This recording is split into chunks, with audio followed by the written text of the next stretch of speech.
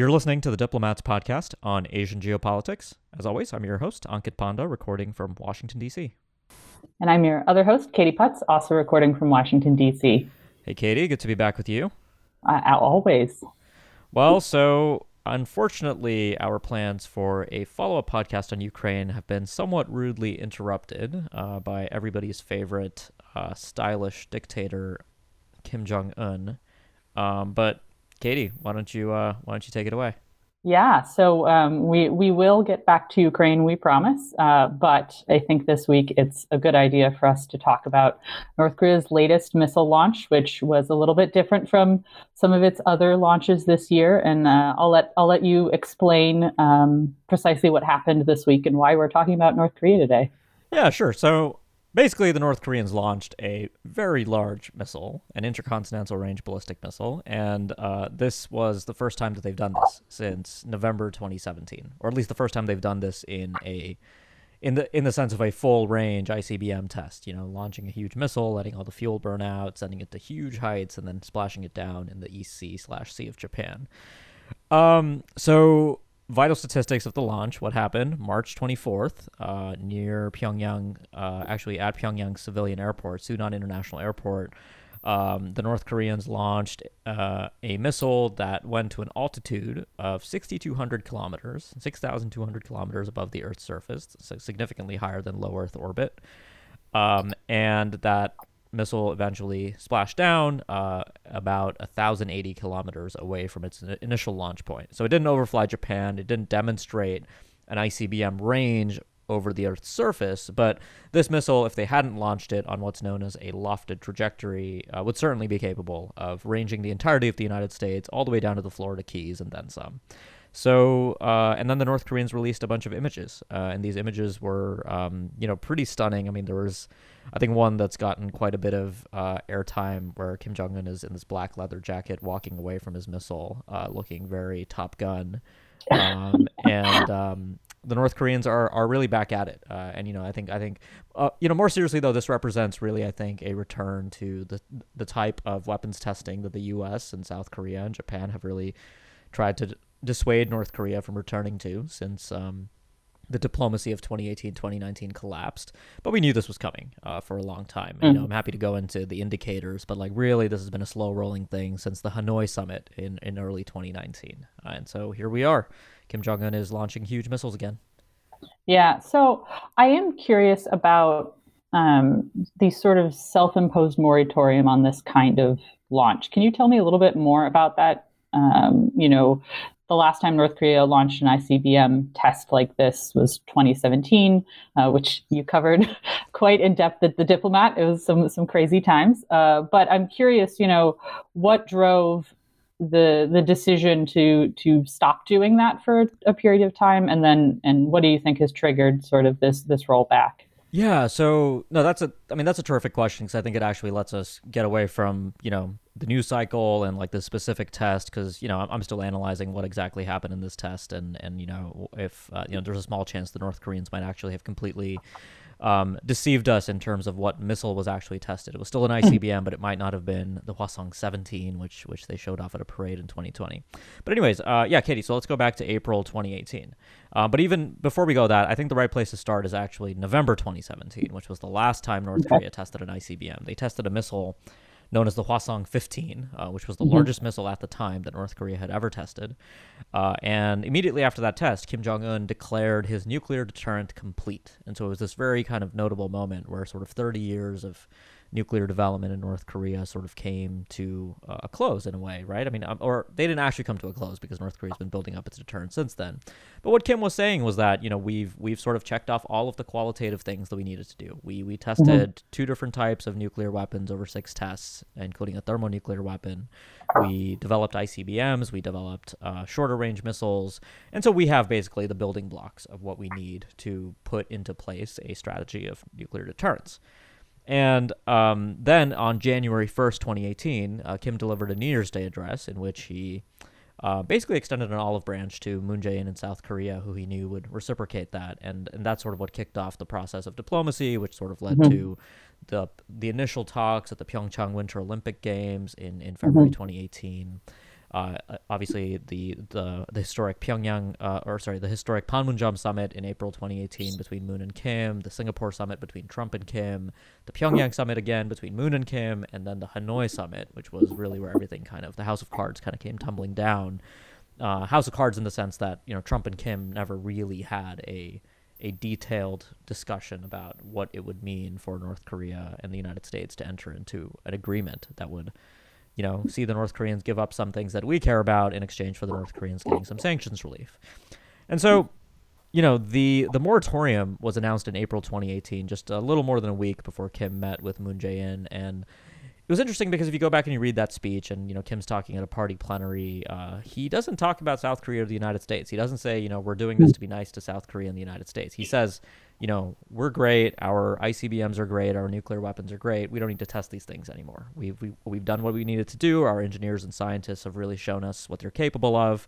And so I, as of today, am announcing that we're not going to test ICBMs and nuclear weapons anymore. But obviously, that framing was the right framing for Kim talking to the Workers' Party of Korea. But then eventually, you begin to see statements in North Korean state media, statements by North Korean officials saying that the moratorium is actually something they offered the U.S., that they expected sort of compensation for it. So this phrase corresponding measures became very relevant in the diplomacy later, where the North Koreans said, look, we gave you a moratorium, we stopped testing nuclear weapons, and we stopped testing ICBMs, two things you what really did we care get about. for it? Exactly. So what are you going to give us for it? And that's really where things ended, right? The Hanoi summit collapsed, and then immediately after the Hanoi summit, about 2 weeks or so after that, North Korean officials began pointing to the fact that our leader will decide if and when to end the moratorium. And here we are. North Korea has ended the moratorium and is launching ICBMs again. And they're building up their nuclear test site again, so that could happen too. Yeah, this naturally, I think, leads to an interesting question about technical capabilities versus political signaling and political necessities. I think for a long time we've kind of looked at North Korea like they can't do stuff, but they clearly have demonstrated a lot of this technology, at least in tests. Now, obviously, using these things is different. But I'm kind of curious about your take on this sort of the question about the technical capabilities of the North Korean state when it comes to ICBMs, nuclear weapons, and then what is the political place that kind of puts North Korea either where leaders want to be, this idea that we are also a sovereign country and you should respect us, versus how the United States sort of looks at these developments. Yeah, so I think policy, I think the U.S. intelligence community and military planners are basically taking North Korea's nuclear capabilities seriously, which is good because I think the worst possible thing would be for the United States to pretend like North Korea doesn't have these weapons and, pretend like it's the mid-90s and we might be able to actually conventionally repel North Korea, right? In the 90s, the concern was that North Korea would rain tremendous amounts of artillery on Seoul. And obviously nuclear weapons are orders of magnitude more damaging. So that I think is good news. But you're right. I mean, I think people have underestimated the North Koreans over the years and they've proven that they've able to they have put the resources of a nation state into this thing that they believe is super important, which is developing a nuclear deterrent. And so our economic sanctions, attempts to dissuade them, have really just failed because Kim Jong-un and his father and his grandfather decided that this was something that they needed to do in order to survive. The North Koreans have this sort of understanding of international relations that actually I think, the war in Ukraine has sort of vindicated in many ways for them, which is that the only currency in international affairs is power.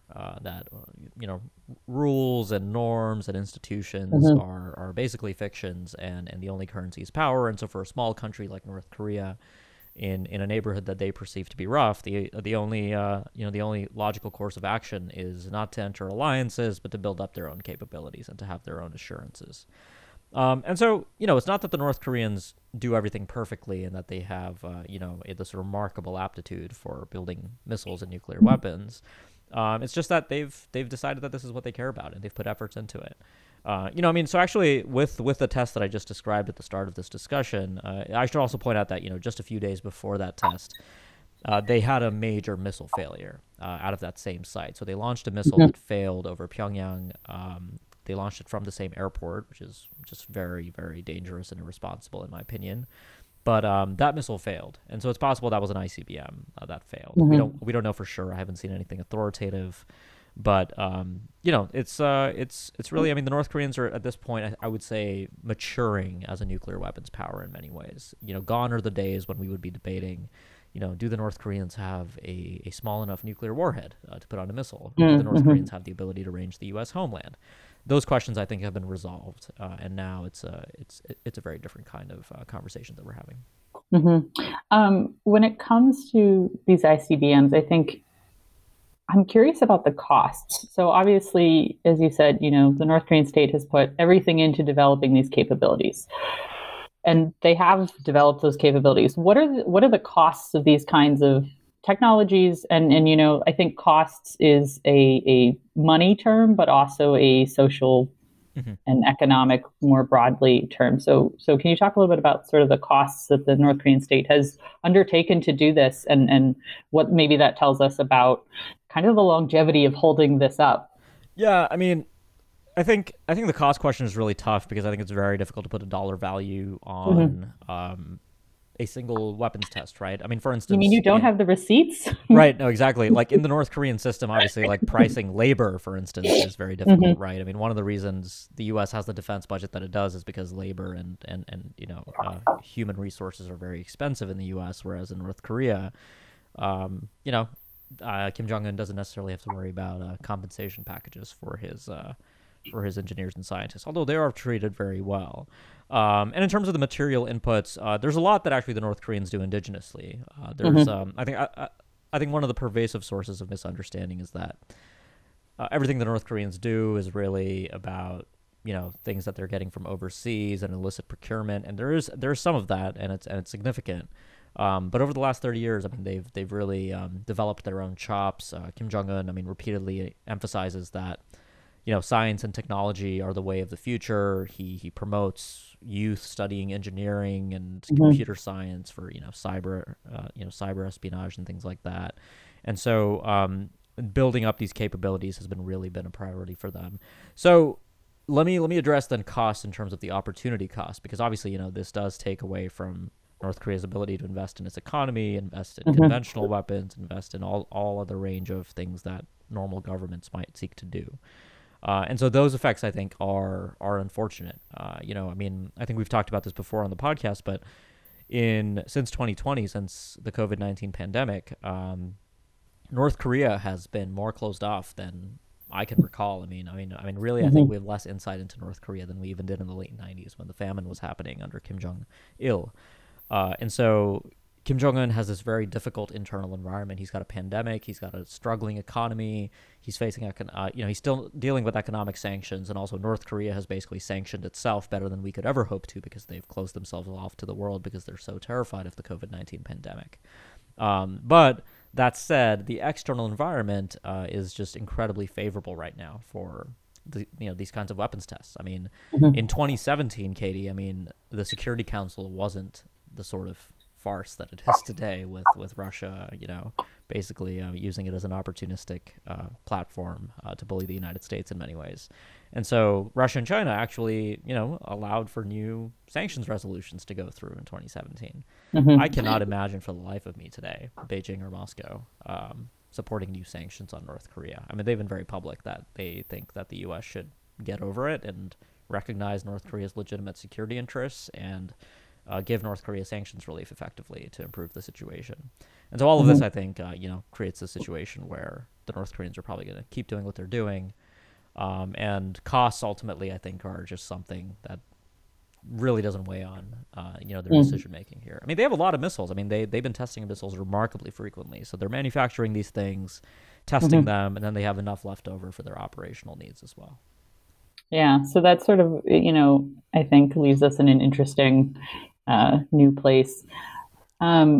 Regionally, so South Korea is soon to have a new president. How do you think that is factoring into the situation, or could sort of change the approach, particularly of South Korea? But I think that would also influence some of the U.S. approach eventually. Yeah, I mean, so obviously this is unknowable, but I would have bet, I would bet anything that we would have seen an ICBM test on March 24th, 25th, 26th, depending on the weather. Even if Lee Jae-myung had won the South Korean presidency, I don't think the North Koreans change their military testing calendar according to political developments in South Korea or the United States. It's a small part of their thinking, but you see these headlines that are like Kim Jong-un tests Joe Biden or tests Yoon Suk-yeol. Yeah, it's not a personal message, right? It's not. It doesn't have a Dear Joe on the top of the missile. It's really simple, right? I mean, North Korea is sort of always exoticized as this impossible to understand country, but really, they test missiles because they want to know if their missiles work, because they need missiles that work to do nuclear deterrence. It's just very simple, and there are sort of secondary and tertiary reasons for testing, and maybe some of the time it's about signaling to the U.S. or trying to get the Americans to take things up at the negotiating table. But really, that's never the primary purpose. The primary purpose of testing things, either operationally or developmentally, is to see if they work, and if they work, give your armed forces some operational experience operating these things. So if they have to actually use them in a conflict, they know what they're doing. It's they're just like everybody else in that regard. The North Koreans aren't sort of this alien species that reason about these things in a inscrutable way. But that said, I think your question is a really good one, because we're about to have a very significant change in the attitude of the administration in Seoul towards engagement with North Korea.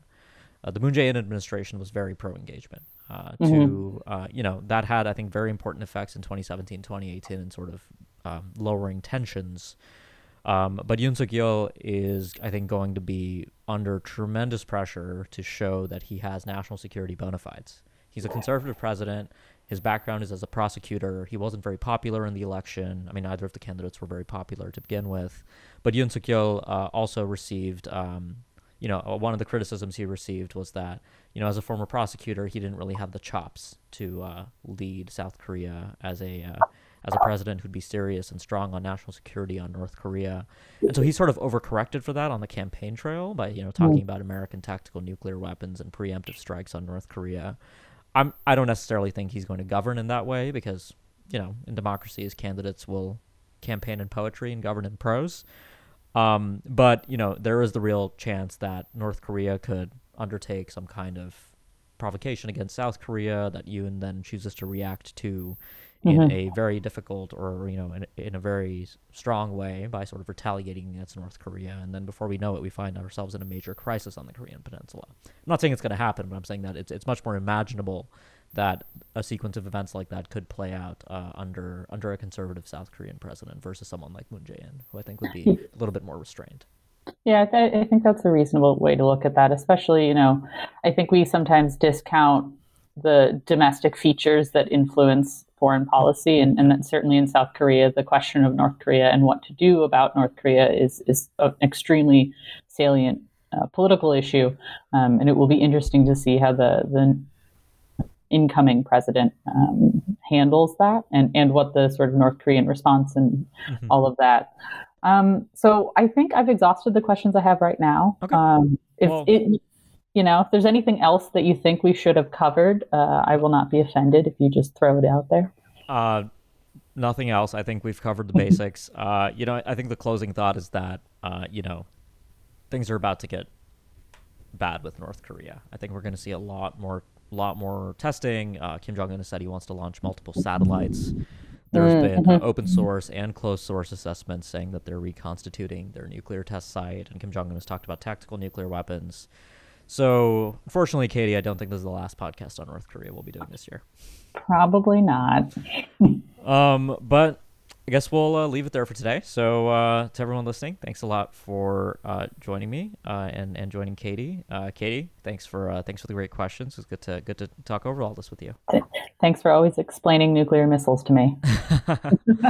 So for our listeners, if you like what you heard on the show, make sure you subscribe so you can keep up with future episodes. And if you've been a subscriber for a while but you haven't yet left us a review, please do that. You can leave that on Apple Podcasts, Google Podcasts, TuneIn, Spotify, wherever you get your shows. And that's all for now. And Katie and I will be back with more soon. Thanks a lot.